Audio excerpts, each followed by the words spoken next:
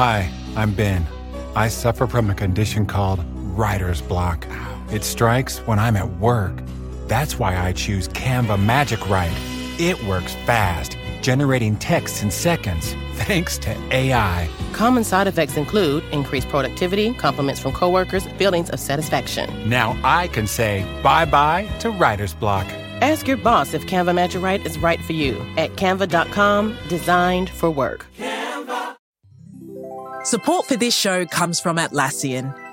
Atlassian software like Jira, Confluence, and Loom help power global collaboration for all teams so they can accomplish everything that's impossible alone.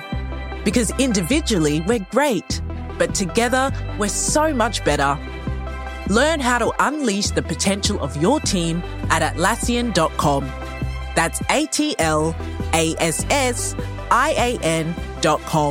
Atlassian.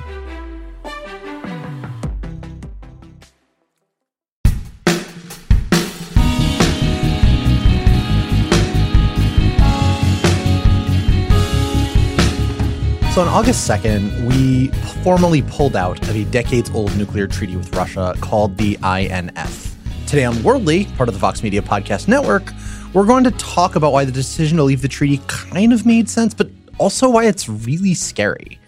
I'm Zach Beecham, here as always with Jen Williams and Alex Ward. Hey. What's up? Alex, can you give me the backstory on what's going on with this treaty? Sure. So it's the Intermediate Range Nuclear Forces Treaty. As you rightly noted, the acronym was the INF. So back in the 80s or so, there was a legitimate concern between the U.S. and the Soviet Union that they were going to blow each other up and the world along with them. And so late 80s, 1987 to be exact, the U.S. and Russia were worried that they were in the middle of this arms race and they wanted to do something about it. So the American president at the time, Ronald Reagan, and the Soviet leader, Mikhail Gorbachev, decided to strike this deal. So on December 8th, 1987, there are people sitting in the White House signing room, and Reagan and Gorbachev actually walk in while Hail to the Chief is playing in the background, and of course, everyone starts clapping. Welcome to the White House. So from the lectern, Reagan starts talking, and he explains that he and Gorbachev are about to sign the INF Treaty, and explains that, of course, this agreement will eliminate a bunch of missiles on both sides. On our side, our entire complement of Pershing II and ground-launched cruise missiles, with some 400 deployed warheads, will all be destroyed. And he talks about the thousands of missiles destroyed on the U.S. side and the Russian side. But the importance of this treaty transcends numbers. We have listened to the wisdom in an old Russian maxim. Though my pronunciation may give you difficulty, the maxim is dovyai no provyai, trust but verify. Но значение этого... На каждой встрече вы это повторяете. You repeat that at every meeting. That's funny.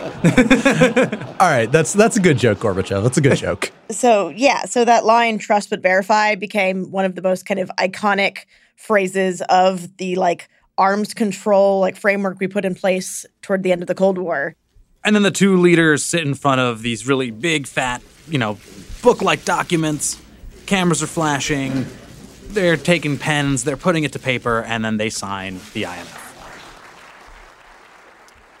Yeah. Now, why is this treaty so important, right? It has to do with the nature of the missiles themselves.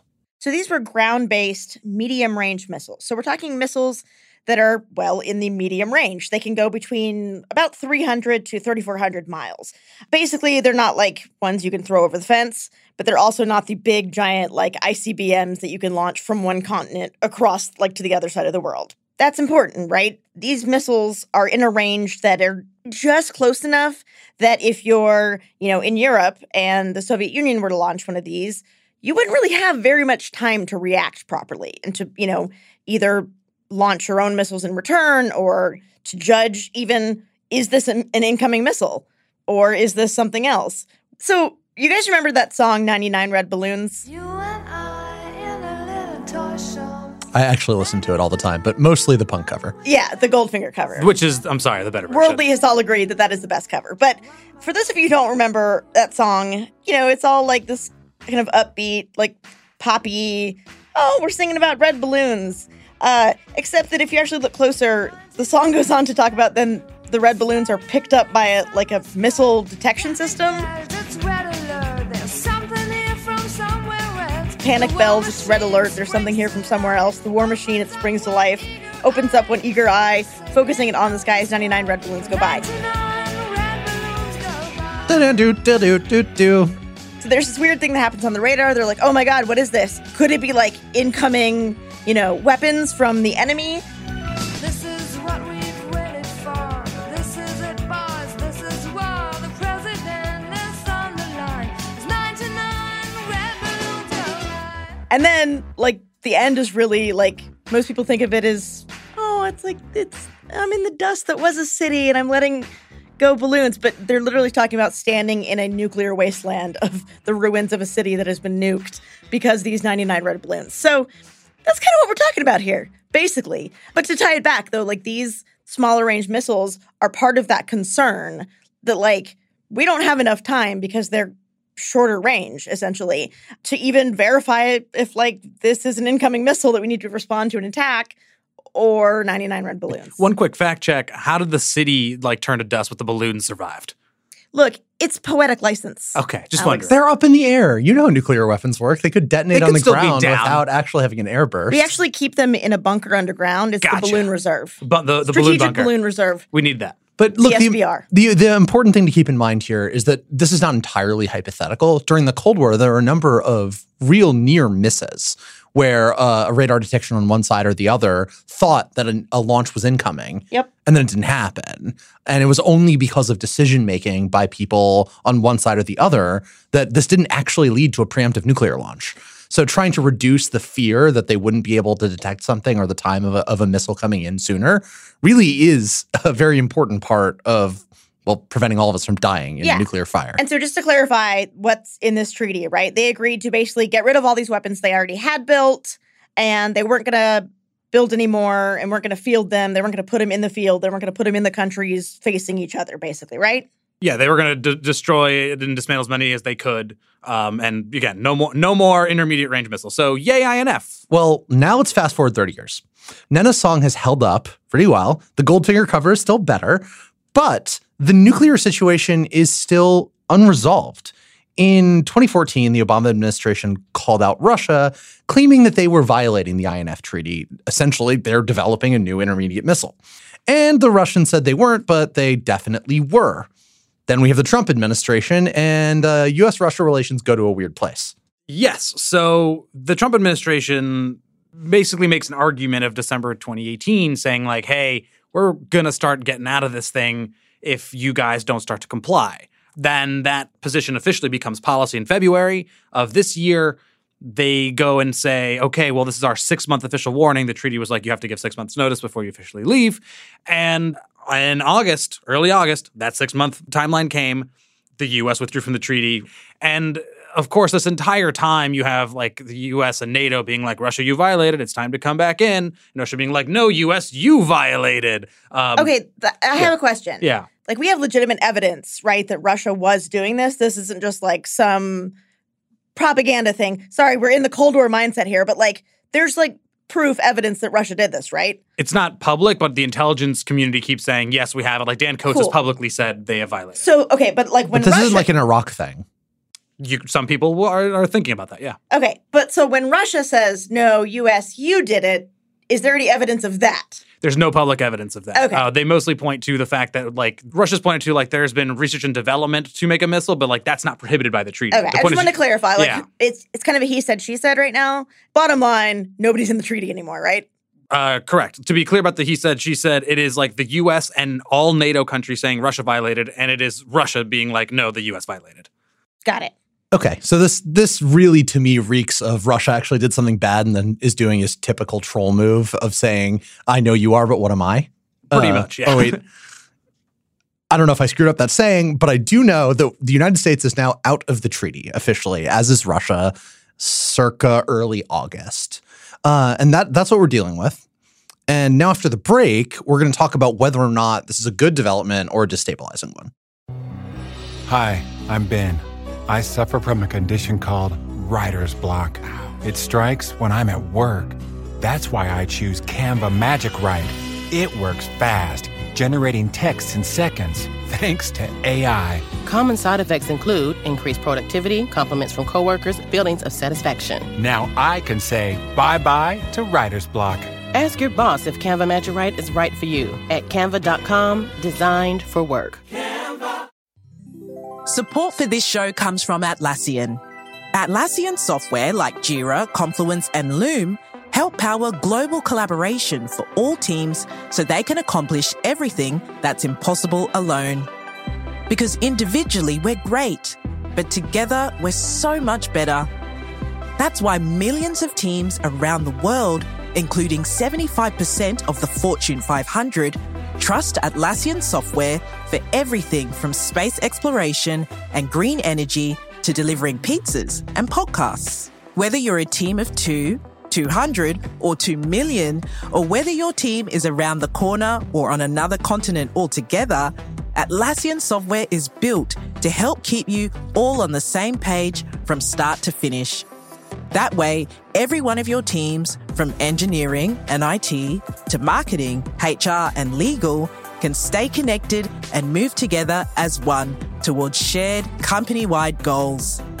Learn how to unleash the potential of your team at Atlassian.com. That's Atlassian.com. Atlassian. Welcome back, worldly listeners. So we are talking about the INF Treaty, which Trump has pulled the United States out of.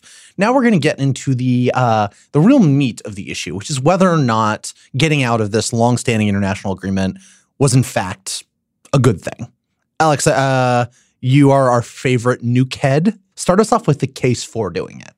So the case for doing it is kind of twofold. And I should say from the beginning, though, that there are kind of two levels of argument here. One of them is about our relations with Russia, and one of them is about future relations with China. So just keep those two things in mind as we go on. All right, let's start with the Russia part of it, because that seems more immediate. Okay, so the Russia part of it, the reason for getting out of the deal is Russia wasn't abiding by it. U.S. intelligence agencies, NATO countries had said Russia violated the deal. They created this new missile. On top of that, have deployed it with like battalions, so it's sort of operational. And so why should the U.S. be party to a deal that Russia is no longer abiding by? So that's kind of like the reason to leave, is that there's really no good reason to hamstring American weapons development when the other country that's supposed to be doing so is not. Maybe I'm just an instinctive hippie on this issue, but it strikes me that that's not really all that persuasive, right? If the argument is that it's destabilizing to have these missiles at all, why would the U.S. doesn't need them to deter a Russian invasion of Europe or anything like that? It has overwhelming conventional superiority and tons and tons and tons of other nuclear weapons. Why would it put weapons closer to Russia and risk causing a Russian miscalculation for no real reason? So this gets back to something that, and I can't believe I get to get this in, but I am, Dr. Strangelove. If you haven't seen it and you want to understand literally everything about what we're talking about, everything about the Cold War, about missile deterrence, seriously go watch that movie. It's amazing.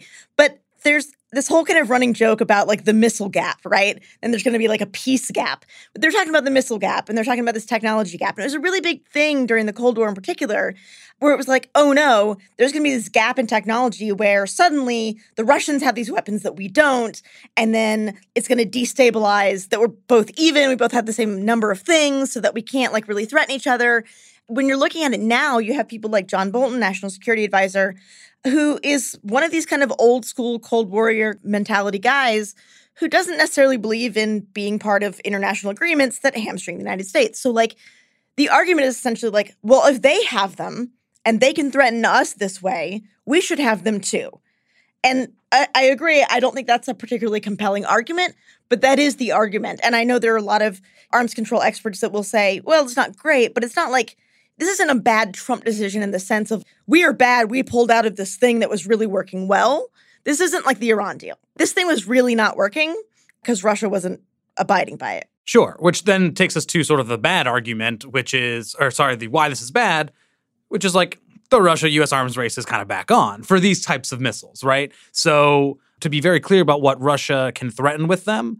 A lot of Europe, in fact, most of Europe, and certain parts of Asia, right? So that's particularly bad. And of course, if the U.S. were to put these missiles in Europe, then of course it threatens a whole bunch of Russia and nearby countries. So the theory here, of course, why it's bad is like if Russia keeps building some, we keep building some, and then et cetera, et cetera, et cetera, et cetera. And then there's just sort of a proliferation of these incredibly dangerous weapons, which we've talked about earlier, can hit with kind of like without a moment's notice. Yeah, again, the arguments for this make no sense to me. Yeah, no sense to me at all. Just to be clear for everyone who's listening, the good case is yay, more missiles.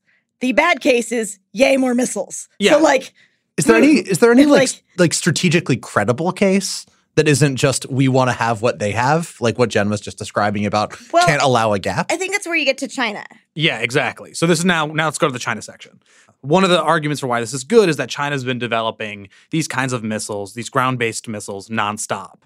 The U.S., of course, hasn't, and so they're worried about a future war with China in which the U.S., again, is sort of at a deficit when it comes to being able to use these weapons in war. China can threaten a whole bunch of things with these, including U.S. ships, et cetera. And so for many people, this is about like for the future, America needs to be ready. It needs to be ready for a fight, and having these missiles is part of that. So I can say, like, I can see being the Trump administration or being, any administration, honestly, and coming in and going, okay, look, we have this adversary, China, who's getting stronger and is building these weapons that we have agreed that we pinky promise we absolutely won't build because we have this longstanding agreement with Russia. Well, Russia's cheating on it, so literally why are we still in this? I can see that logic. Now, again, I think it goes back to the question of like, okay, well, where does that take you? A whole lot more missiles and an arms race. But I understand the thinking on that at least. So this treaty only applies to ground-based missiles, but I don't know, and this is, I think, an important question for the thing we're talking about right now, if it applies only to nuclear-equipped missiles or any intermediate missiles, even conventional ones. Any intermediate missile. So it's called a nuclear treaty because these missiles can carry nukes. Right now, most of the discussion is like these are really just conventional bombs. Okay, well, that makes a tremendous amount of difference, right? Especially in the China case, because we don't need to have more nuclear weapons near China. But in the case of an actual military conflict in East Asia, it probably would be really useful to have a bunch of intermediate-ranged conventional missiles that you could fire on Chinese emplacements, ships, whatever it is that you need to hit that would be difficult for China to intercept and stop. Right. But now let's go to the sort of the reason why it's not great, right? The bad case when it comes to China. And it's kind of twofold. One is, well, just based on geography and distance, you need to place these ground-based missiles somewhere near China.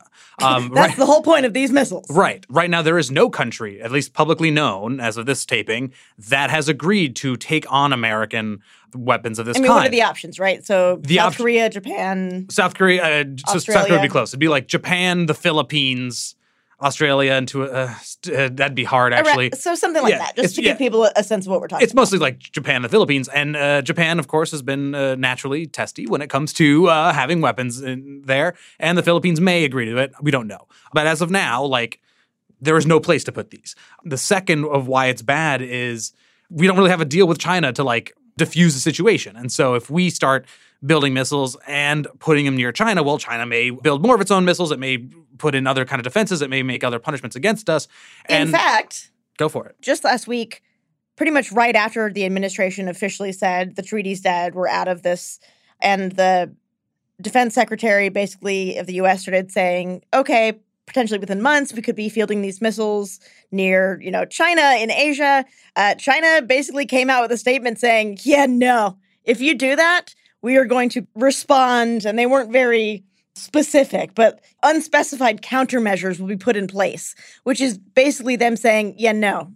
Any of that you're thinking of doing with those missiles? No, to all of that. Okay, I'm back to my original hippie position, which is that these are incredibly destabilizing because, though I was drawing a distinction between conventional and nuclear missiles earlier, once they go off, you can't tell which one is which. I mean, you can when they land. Yeah, but if you have a short amount of time and you're a Chinese policymaker and the U.S. just launched an intermediate-ranged missile at you, you have to make a snap decision that they might, in fact, be launching a nuclear first strike.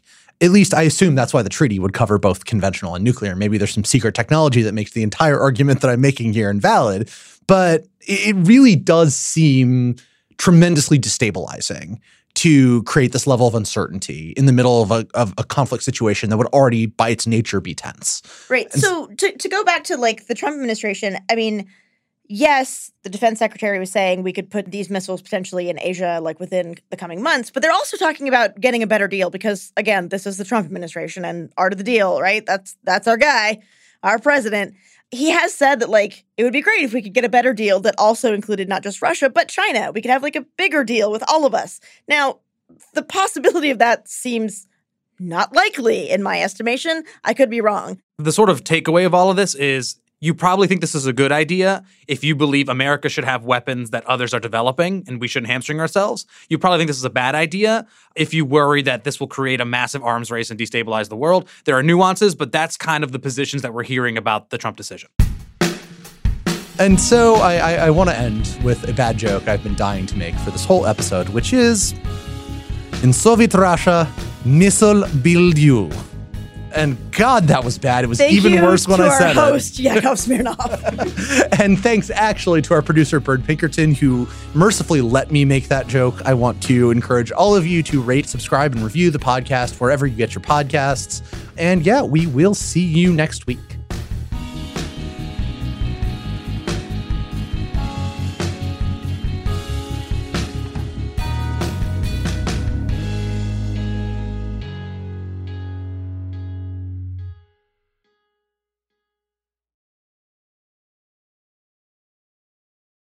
Canva presents Unexplained Appearances. It was an ordinary workday until... That presentation appeared out of thin air. Also, it's eerily on brand. Wait, did that agenda just write itself? Words appear, making this unexplainable case... Unexplainable? It's Canva's AI tools. I can generate slides and words in seconds. Really? The real mystery is why I'm only learning this now. Canva.com, designed for work.